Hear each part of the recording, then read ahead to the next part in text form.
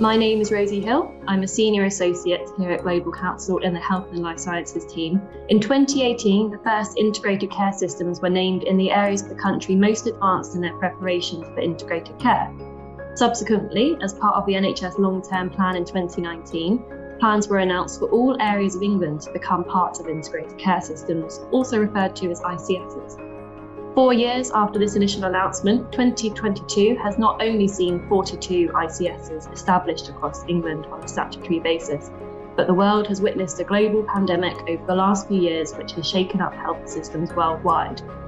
One of the many outcomes of the virus is the near burnt-out health workforce, which is operating with high vacancies across the system. And today we will be talking about integrated care systems and how the arrival of these is anticipated to affect the health workforce of England. To discuss this and more, I'm delighted to be joined by Dr. Navina Evans, CEO of Health Education England and Chief Workforce Officer at NHS England, Matthew Swindells, former Deputy CEO at NHS England, Sim Scavatza, a Non-Executive Director at Imperial College Healthcare NHS Trust, and Dr. Harpreet Sood, practicing GP and board member at Health Education England. Matthew Swindells, thank you for joining us. You were at the helm of NHS England's executive senior team at a time which oversaw the decision to introduce integrated care systems. I'd like to start broadly with an explanation of the role of ICSs and what they intend to achieve within the NHS. ICSs were probably first created in around 2016 when we were looking at what the incentives were within the NHS, and I was trying to work out where we should move to, having sort of learnt that the fee-for-service model that we've been operating under really since 2000-ish, payment by results as the NHS called it, was really good for driving activity, but wasn't brilliant for driving population health improvement. And the question had really moved on since 2000. At that time, all of the discussions were about waiting times and ambulance waiting. Almost nothing was counted, bizarre to think now. So what you could see was what you knew, and you could see ambulances queued up on trying to unload outside hospitals. You knew relatives who waited 2 years for their surgery or 6 months for a specialist appointment. Kind of has a familiar ring about it, some of it. But back in 2000, the drive was all about how do we incentivize hospitals to go do more work, and it was wildly successful at the time, and we used it as an incentive to almost eliminate waiting within the NHS. But as we looked at where we were 5-6 years ago, it was clear that wasn't the only question, and that a couple of things happened. One was that we measured a lot more and we knew a lot more, which meant there were a lot more things that we ought to be focused on solving. And the other was that the general perception of the nature of the challenge facing the NHS had moved on from one which was how do we get more activity through hospitals to how do we help people live a healthier life, and in that way reduce the pressure on various parts of the health system. So we created ICSs as a model for bringing together health systems to firstly recognise that the NHS is a complex system and the pieces joined together. You can't just solve for one part of it.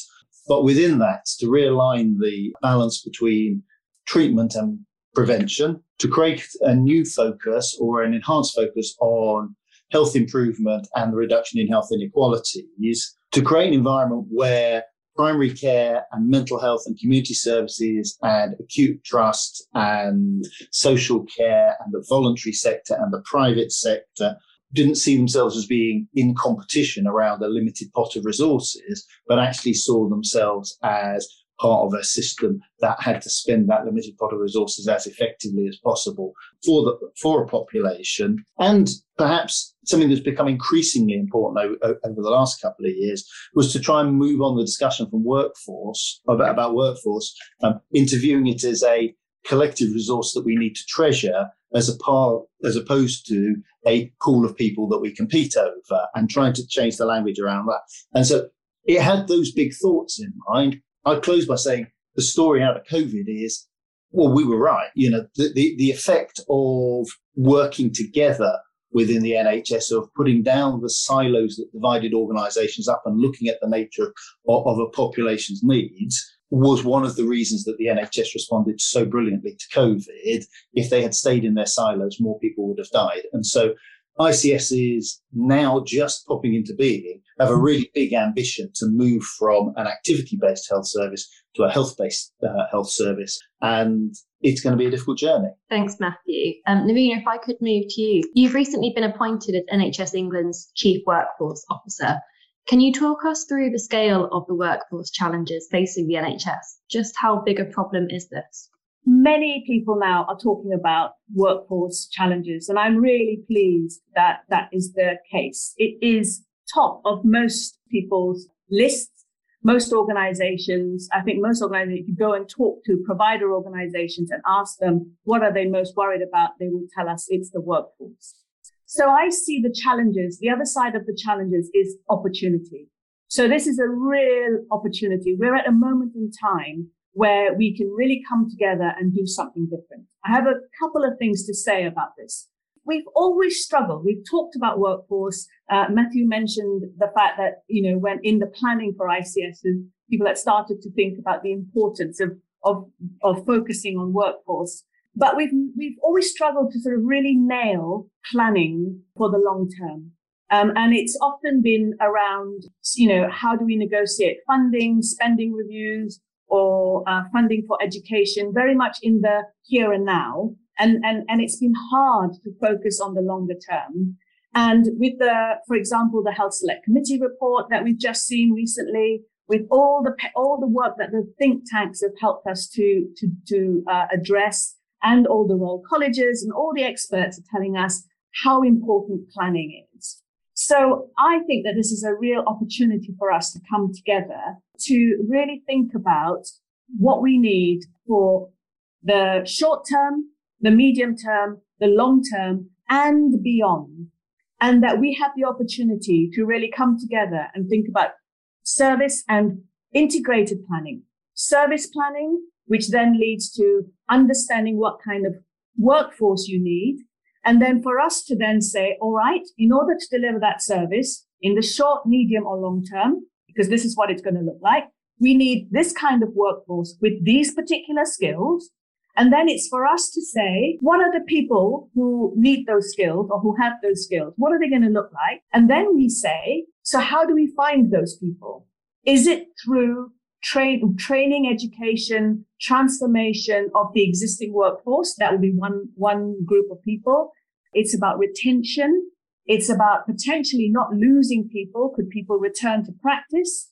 It's about focusing on supply, which includes the education and training into our supply, but also other areas of supply as well, like the volunteer workforce, short-term, how do you manage surge? We learned so much during COVID around how we could really flex our workforce capacity in a kind of smart way. So there are really lots of opportunities to really look at integrated planning. And I'm using the word integrated, that helps us to do this differently so that this is a real opportunity. It isn't just thinking, how much money have we got? How much workforce can we afford? Thanks, Navina. Your use of the word integrated brings me on to my next question. I wondered if you could just touch on specifically the role of ICSs in supporting the NHS to overcome some of these pressures. I deliberately use the word integrated because I actually firmly believe that the ICSs are a really important part of the whole system. So when we talk about this, so I like to think of us thinking about our workforce from pre-employment right the way to post-retirement and everything in between. And how do we grow people? How do we train people? How do we look after their well-being? How do we support them and reward them? Pay, but also lots of other ways of reward throughout the career in health and care. And how do you actually think that somebody who's at the beginning of their career and somebody at the end of their career, we can really use them to make sure that they are delivering what they need to? And the best place to do that is closest to the point of care. And in my view, the integrated care system has almost got the right, roughly, the right sort of size, capacity, understanding of their local populations. I know that the systems vary across the country, of course, but it's that understanding of your local population and understanding of the relationship with all of your stakeholders, which I think is really key to knowing your education sector, your labor market, your demography. So I think that's a real opportunity to work with integrated care systems. And that's part of our plan going forward. Thanks. Thinking about that kind of local level, Sim is going to come to you next. And thank you for joining us today. I'm keen to get your take on the workforce situation, given your role at Imperial College in West London, where you chair the People Committee. What's your experience of this issue from your point of view at the hospital?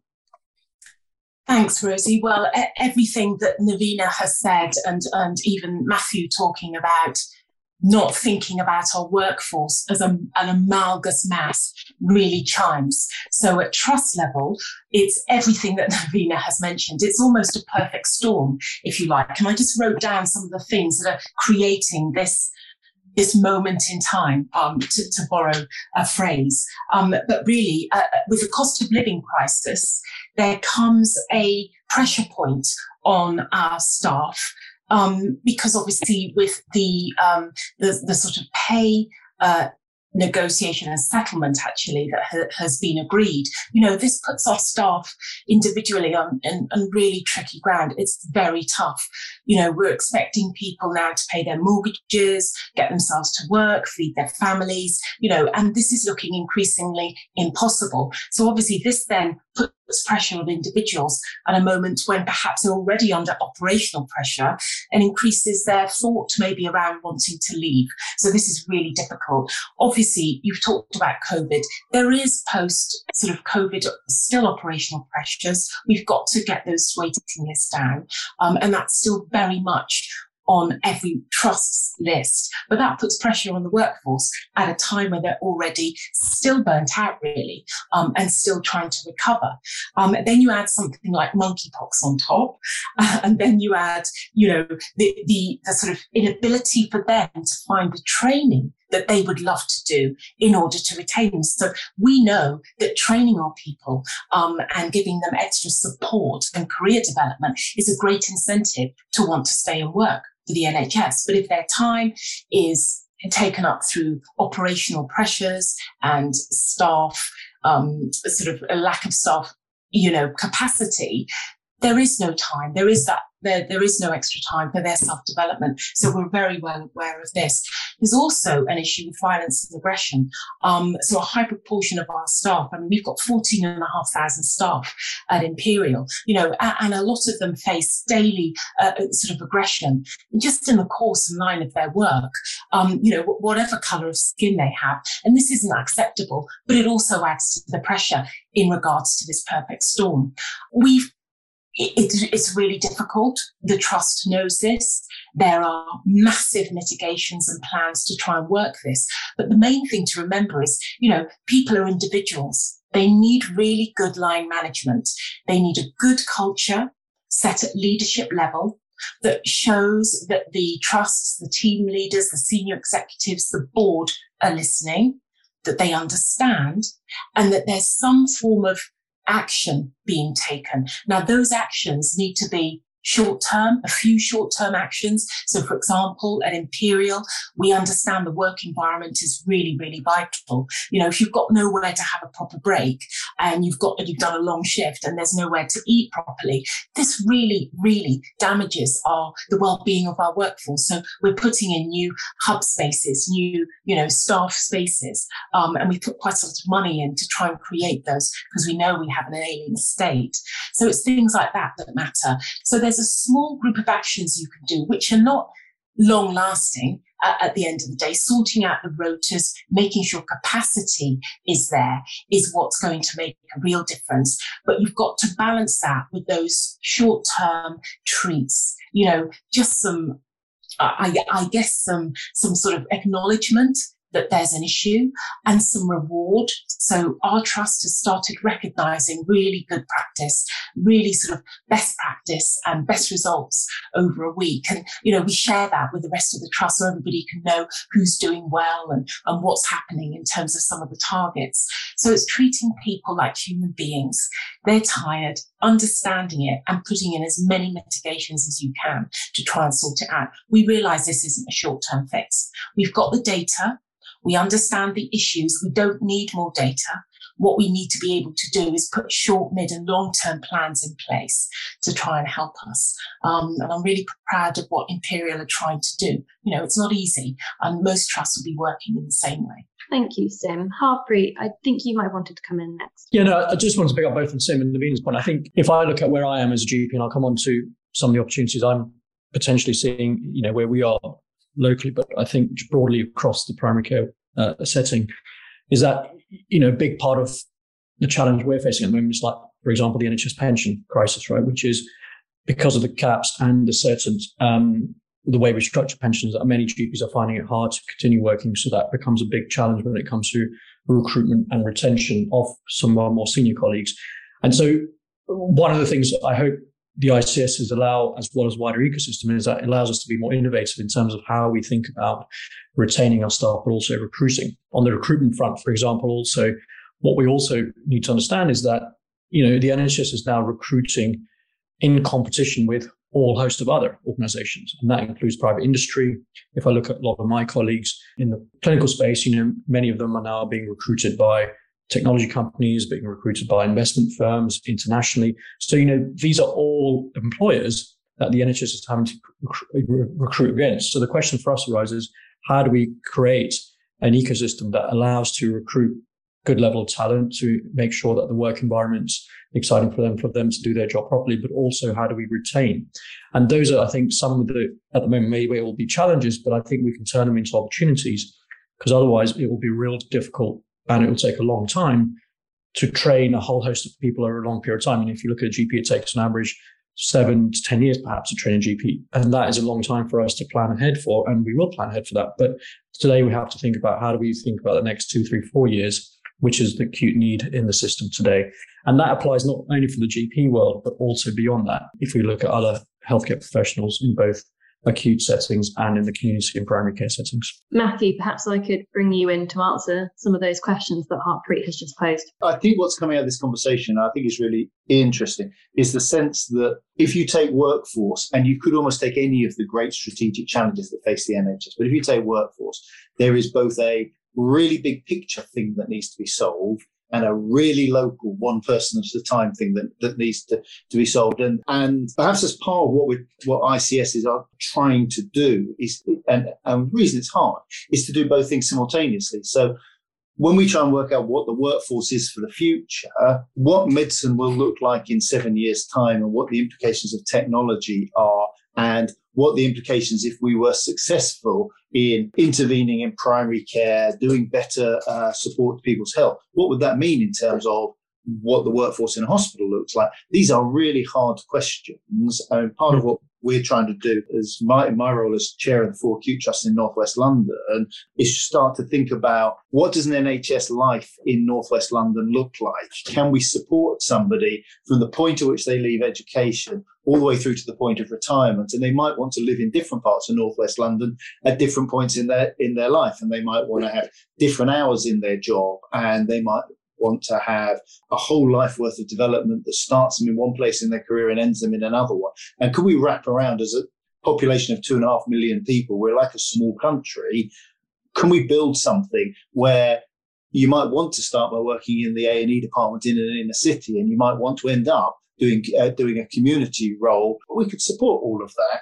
So there's some grand questions about what healthcare looks like. But equally, what people will say, what staff will say, is that their problems, the challenges they face, aren't about what does this look like in 5 years' time. And if I take an example of racist bullying in a hospital, with an example of a patient abusing a member of staff, in one of our hospitals. And all of our hospitals have got great policies for these things. But in that hospital, the medical director personally intervened, saw the member of staff, got involved in overseeing directly how it was being dealt with. And the message that sent out, that one of the most senior people in the whole organisation took an interest in a clinic clerk who got abused by a patient, sends more messages through your organisation than 15 redrafts of the policy to get it exactly right. And I think that some of this leading by example, being seen by your workforce out there, understanding what's going on and directly intervening, whether it be around racism, be around long hours, whether it be around working in unpleasantly hot conditions. It's nice to see the senior management out there with their sleeves rolled up, actually in those environments and not sitting in an air-conditioned office somewhere. And I think that challenge for the NHS today of being able to do big strategic thought and act in a way which, if I'm a person working on the front line of health and care, I can actually feel a difference happening, I think is the challenge for us. Navina, if you have a word on that, that would be great. Yes, I think, Matthew, you described, I think, exactly what we all need to do collectively at all the different levels at the same time. Addressing the here and now, what's meaningful to our staff now, planning for this winter, planning for recovery and the elective waiting lists, and planning for 5 years and planning for 15 years, because as Harpreet mentioned, if we're talking about a specialist doctor, we have to think 15 years ahead. So it's about doing all of those things at the right place, and in the right way. And we can only do that if we kind of come together collectively. And which is why I see the ICBs and ICSs, integrated care layer, if you like, as being a really important one for both ways or all ways, including, if I may add, proper places where we discuss the interface with our other partners and other stakeholders, and isn't just about acute trusts, hospitals. And when we talk about primary care, we're actually talking beyond general practice. So I think it's such an important space for us to nurture, and really use well. Yeah, but I think that's a really important point, Navina, and both Matthew, is that, we can't be thinking about workforce in isolation. Not that we are. It has to be thought through. What does a future service look like? But also, where are the opportunities? Like if I look at, again, using my example, we've been through the ARS program, been given lots of new staff, pharmacists, physios, paramedics. And it's really interesting because part of what we're doing now is also redesigning what the service model might look like with them, rather than looking at everything through the lens of a GP. Now, of course, there's been talks about, okay, we need more GPs, and most likely we do. But does that number equate to 3,000, 5,000, 6,000, whatever it might be? The point is, if we look at it through the lens of just a GP, then of course you will need a lot more GPs, rather than if you look at it from the lens of, well, what is a job we're trying to do for who and how? And through that model, I think then you can really redefine different roles, different job planning perspectives, but also then what the role of tech, data, et cetera, might well be. And I think that presents an exciting opportunity that ICSs can take on, also where NHS England and others are, again, thinking about. But again, not in isolation, but it has to be factored in as part of the whole service redesign, which is where we're at. Tim, I wanted to come back to you. We've talked about your role at Imperial, but I'm also keen to know more about your experience as a retail and fashion specialist with 30 years experience in the sector. What lessons could the NHS and ICSs learn from other sectors in the UK in relation to workforce? I guess, actually, I think Harpreet sort of brought it up. Innovation, got to be clever, got to think outside the box. And as far as I can see, coming into the NHS, sort of, having had a career in the private sector, it's that bit that the NHS could do more of. And I think maybe Matthew and Navina are right. The ICSs give an opportunity for some innovative thinking that isn't dampened by daily operational pressure. There's got to be space for new ideas to come forward. And of course, in the private sector, and that's the lifeblood and life force of any thriving business. So that innovative thinking, which means you can look at your staff in different ways, and you look at the thing that the outputs rather than groups of people that have got these jobs that have always been there. That's not the way, a business, and people are aligned to the business outcome. Therefore, what roles do they need to play? What things do you need to give them? And how flexible can you be? Because what we found as well, the fashion industry is full of, really ambitious young people. But even back then, when I was in the industry, they always wanted flexibility. It was the one thing that would really turn them on. The money was always reasonable and good, especially in comparison to the state sector. So that was never really a lever for us. They knew they would get promotion, but the flexibility was a key component of keeping them and really motivating them. The other thing that when I worked in the Arcadia group, and we were like a federation, so Miss Selfridge, Topshop, Topman, all working within under the umbrella of the Arcadia group. And what would happen is a lot of the staff could move within each of the brands within the group. So if you were desperate for promotion and you couldn't get that in your individual brand, you'd move. You'd move from, say, Topshop to Miss Selfridge or vice versa without having to leave the group. So we were able to really maintain and keep on some of our staff without losing them to people like Zara or Next. We were able to keep them within the group, and that was a real good strength. And the other thing is you've got to listen. It's the listening and the constant listening, re-listening, re-asking, doing something to show them that you've listened, and then explaining if you can't put into play what they've asked for. That was the other thing that our businesses were very quick, very demanding. And so we had to be quick with the way that we responded to them. It was no good, doing a focus group and then sitting on that information for a year. They'd be out the door by then. So speed was of the essence, and not the speed in the action, but the speed in the listening and being able to go back to them quickly with what you were going to do about it. Those are some of the things that we used in private practice. So that speed of thinking, that innovation, that flexibility, I think they are really quite similar to the sorts of things that the people working for the NHS would want to work with, understand, and would help retain them. So those were some of the sorts of things that really helped us in private practice. But also, Sim, one thing you forgot was Nando's offers NHS discount. So that's something that fashion retailers need to think about as well. As we Well, at least our fashion retailers could go out and get some food, because usually the head office is placed in places where there was ample opportunity. Yes, it was a bit expensive, but they could go out and get something to eat. We need to start with the basics, I think. In some of our older states, there's nowhere decent to have a rest and a break. Absolutely. No, sorry. And look, not wishing to put Matthew on the spot here, but I remember when I used to do nights across hospitals and doing night shifts, you could find no food whatsoever during night shift. And again, when you talk about flexibility, you talk about looking after our staff, these are some of the basics we need to think about. But I really struggle, and I'm not sure how much has really changed since then. But again, if we're thinking about that recruitment and retention, these are just basics that we have to focus on. The other thing is inclusion. I mean, if you look at the figures, a lot of staff are coming in from overseas. We need them desperately, and we're so grateful within our trust anyway.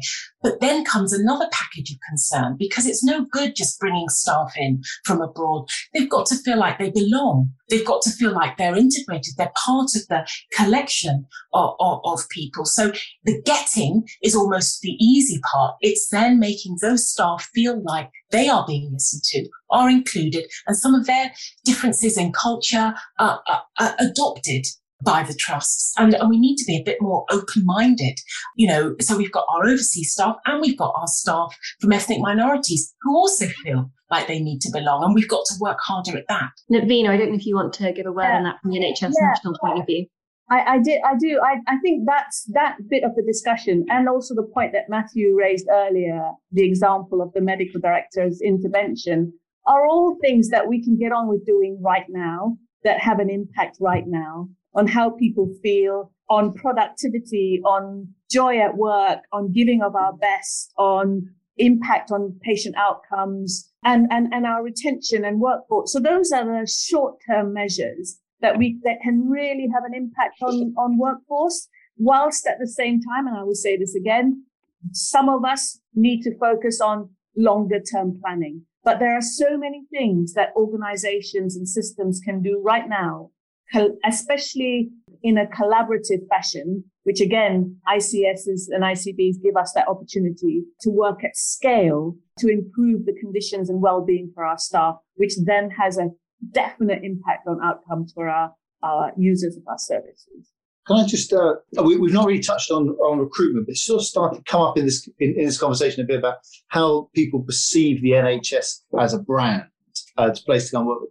And there's a couple of things that strike me. One is that whilst some of our recruitment has to be planned 7 years ahead because we're talking about recruiting doctors, it is quite a long way down the medical training before you have to subspecialise. And we have created this very tight eye of a needle of 3A stars to get into medicine. And if you're coming to Imperial College Hospital to be a neuroscience researcher, we probably are looking for people who are the absolute elite end of academic brilliance.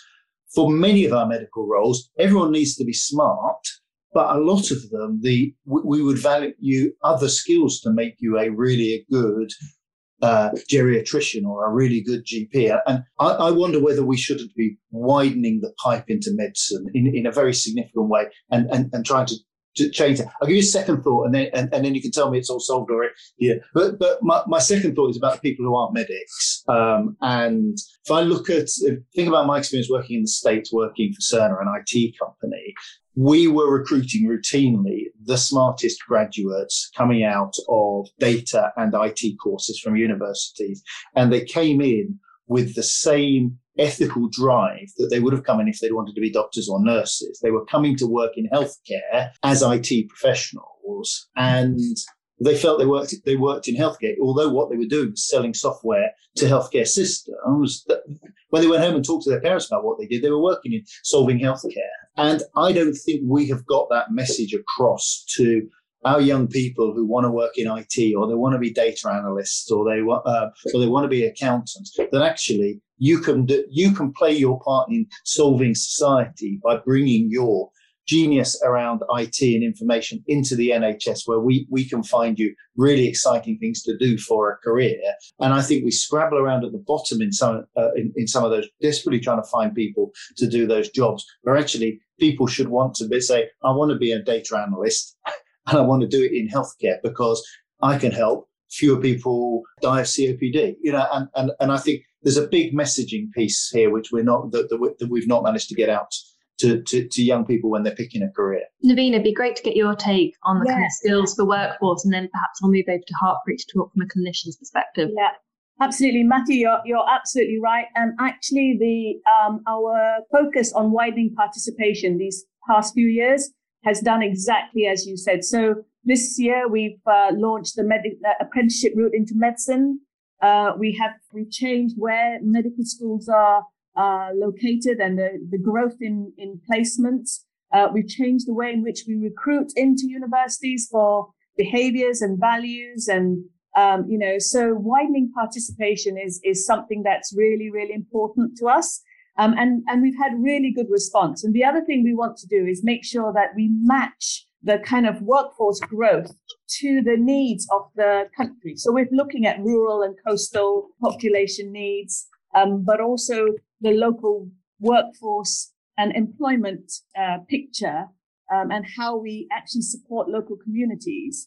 And so working with education, higher education and other sectors to do this. Again, I come back to the integrated care system, brilliant place for bringing together the local education facilities as well to support young people, especially coming into getting work. Well, we're a massive employer. So that whole business of being an anchor system is as a fantastic opportunity for health and care play a role. And then your second point about the other professions, you're quite right. We need to up our game to attract people into the other professions, especially as technology and digital is growing so much. We would definitely need to think about attracting that and learning from other parts of the world that are ahead of us, for sure.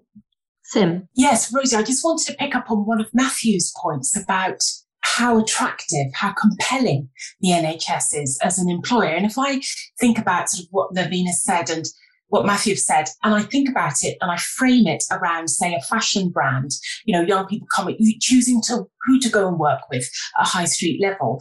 I still don't think I think it's great that we've done the internal work and the apprenticeships are up, and on an individual siloed basis, I can see things going on. But I think Matthew there's a broader point to Matthew's about how the NHS actually articulates what it does and how it does that. So if you ask a layperson in the street, what one of our patients, you think of the NHS, you think of doctors and nurses. That's it. There's this you get stuck on doctors and nurses. But as Matthew and Navina have pointed out, it's a huge employer of a diverse range of talents. So I think there could be a better job done. Like the fashion brands will articulate their values, what they stand for. Maybe the ICSs can begin to do this better in a way that that trusts haven't been able to do this to before on a wider scale. So I think there's a huge opportunity for some strong communication about values and behaviours around trusts, around ICSs, and also then the types of roles that are available within each of the organisations. Thanks, Sim. It's a really interesting point. Harpreet, it's going to come to you next. You're both on the board of HEE and a practicing clinician. It'd be good to get to understand from you what impact you think integrated care systems are going to have on clinicians specifically, and whether you see this to be a positive policy move for the clinical workforce. Well, look, absolutely positive. There's no doubt about it for many reasons. I think, I also think it's not going to be easy, right? It's not going to be easy given the current circumstances we have, but I think there's going to be a number of opportunities. But let me highlight 5 opportunities that I think are going to be really positive here, potentially. And there are 3 of them are new opportunities, and I think 2 are those that the ICS will provide a catalyst to push some of the existing initiatives. The first one is that clearly, this will provide us a good opportunity to ensure that there's greater alignment on patient care.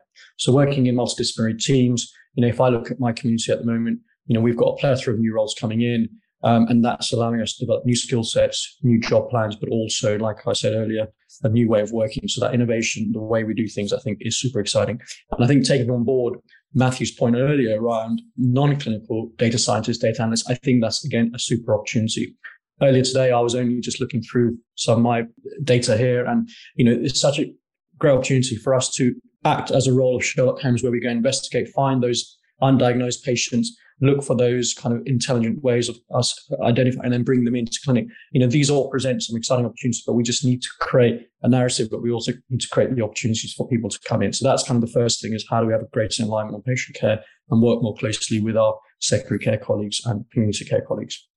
The second is, and I think this is more of an infrastructure piece, which is, I believe that the ICSs will allow us to ensure that there's better flow of information across different sites. At the moment, a lot of the information is siloed, and through greater investment in data and digital infrastructures, we will have a greater flow of information. That's already started, and we're starting to see that. I can access the local care record through GSCT. I know GSCT has had its own problems over the last week, but if before that, we could access clinic letters, we could access appointments, results, etc. And that two-way way of communication, where they could also access ours, I believe will allow us to overcome IG issues, overcome the challenges that we have with privacy, etc. Because I think this is all part of the same population. So that, I think, is a second big opportunity. I think the third is that, by coming together in a collaborative way across ICSs, which is what it's aiming to do, we can really work together on solving big missions. And one of them, if I can give an example on, is health inequalities. And again, that's been talked about a lot. But health inequalities, we cannot solve in isolation. I can't sit here in my practice and solve health inequalities. I need to do it in a bigger ecosystem. I need to do it across a population set. I need to do it with multiple partners in my care paradigm. And I think that's where a lot of this is interesting. And, we could tackle certain clinical conditions like blood pressure, we can, or asthma and so on and so forth. But that will be done with clinical colleagues that are beyond my GP practice. So that will be done with secondary care and others. But, we can really have a targeted mission approach through the development of ICSs, which is what I'm excited about. And I know that many of my clinical colleagues are also excited by. So those are, I think, the 3 new opportunities that potentially ICSs present with. The 2 ones that the ICSs provide catalysts to, first one is, the NHS passport. Sim talked about flexibility, moving across different sites. We really need to think about that from a policy perspective. Is that how do we ensure that the NHS passports allows things like e-rostering, allows us to move from one site to another rather than every year having clinicians to fill out new forms, do the immunizations again, all that kind of stuff, which just takes forever, and it creates a real barrier for us to move flexibly. Why is it such a difficult thing for, let's say, a elderly care consultant to come and sit in my practice and do a clinic? We're ultimately working with the same patients. We're trying to solve things for the same patients, but we have created many barriers for that to happen. And that kind of thing, I think ICS will provide a catalyst to really overcome and allow us to move seamlessly between sites, which again, I know for my clinical colleagues and myself are very excited about. And then I think the second area where there's a real catalyst for ICS to come together on is providing new and different training opportunities. So if I look at Health Education England, we've got our Population Health Fellowship Programme, and that's an example of how we can now think about scaling up those types of programs, which give clinicians the ability to train in different settings, and not just for doctors, but also allied healthcare professionals, nurses, and so on and so forth, allowing us to work and learn together. Because previously, again, we've done a very siloed way of learning and training. And this is, again, an opportunity for us with fellowship programs like this, for us to come together and think about the patient as a whole. And that's, again, where I know I'm certainly excited about it from a clinical perspective, and a lot of my colleagues are. So those are just a few things that I think, there's a real opportunity here, but it only comes if we have bold and ambitious goals across the system and across ICSs. Rather than thinking about just today, we need to think about it from a much bigger perspective. Thank you, Harpreet. Certainly a lot of opportunities to be considering in the ICS arena for workforce, but it sounds very exciting. I think we are at time. I just wanted to thank everyone on this podcast for their insights on workforce in the NHS. This podcast was the first in our mini-series on integrated care systems. And I want to remind listeners that next week we will be looking at health inequalities and what ICSs are looking to change in this space. As always, if you, your business or your investment is exposed to the challenges we've just discussed, don't hesitate to get in touch. You can find contact details of myself and our sectoral teams on the GC website at www.global-council.com or via the link in the podcast notes. My thanks once again to Dr. Navina Evans, Matthew Swindells, Sim Skavata and Dr. Harpreet Sood. And thanks to you for listening.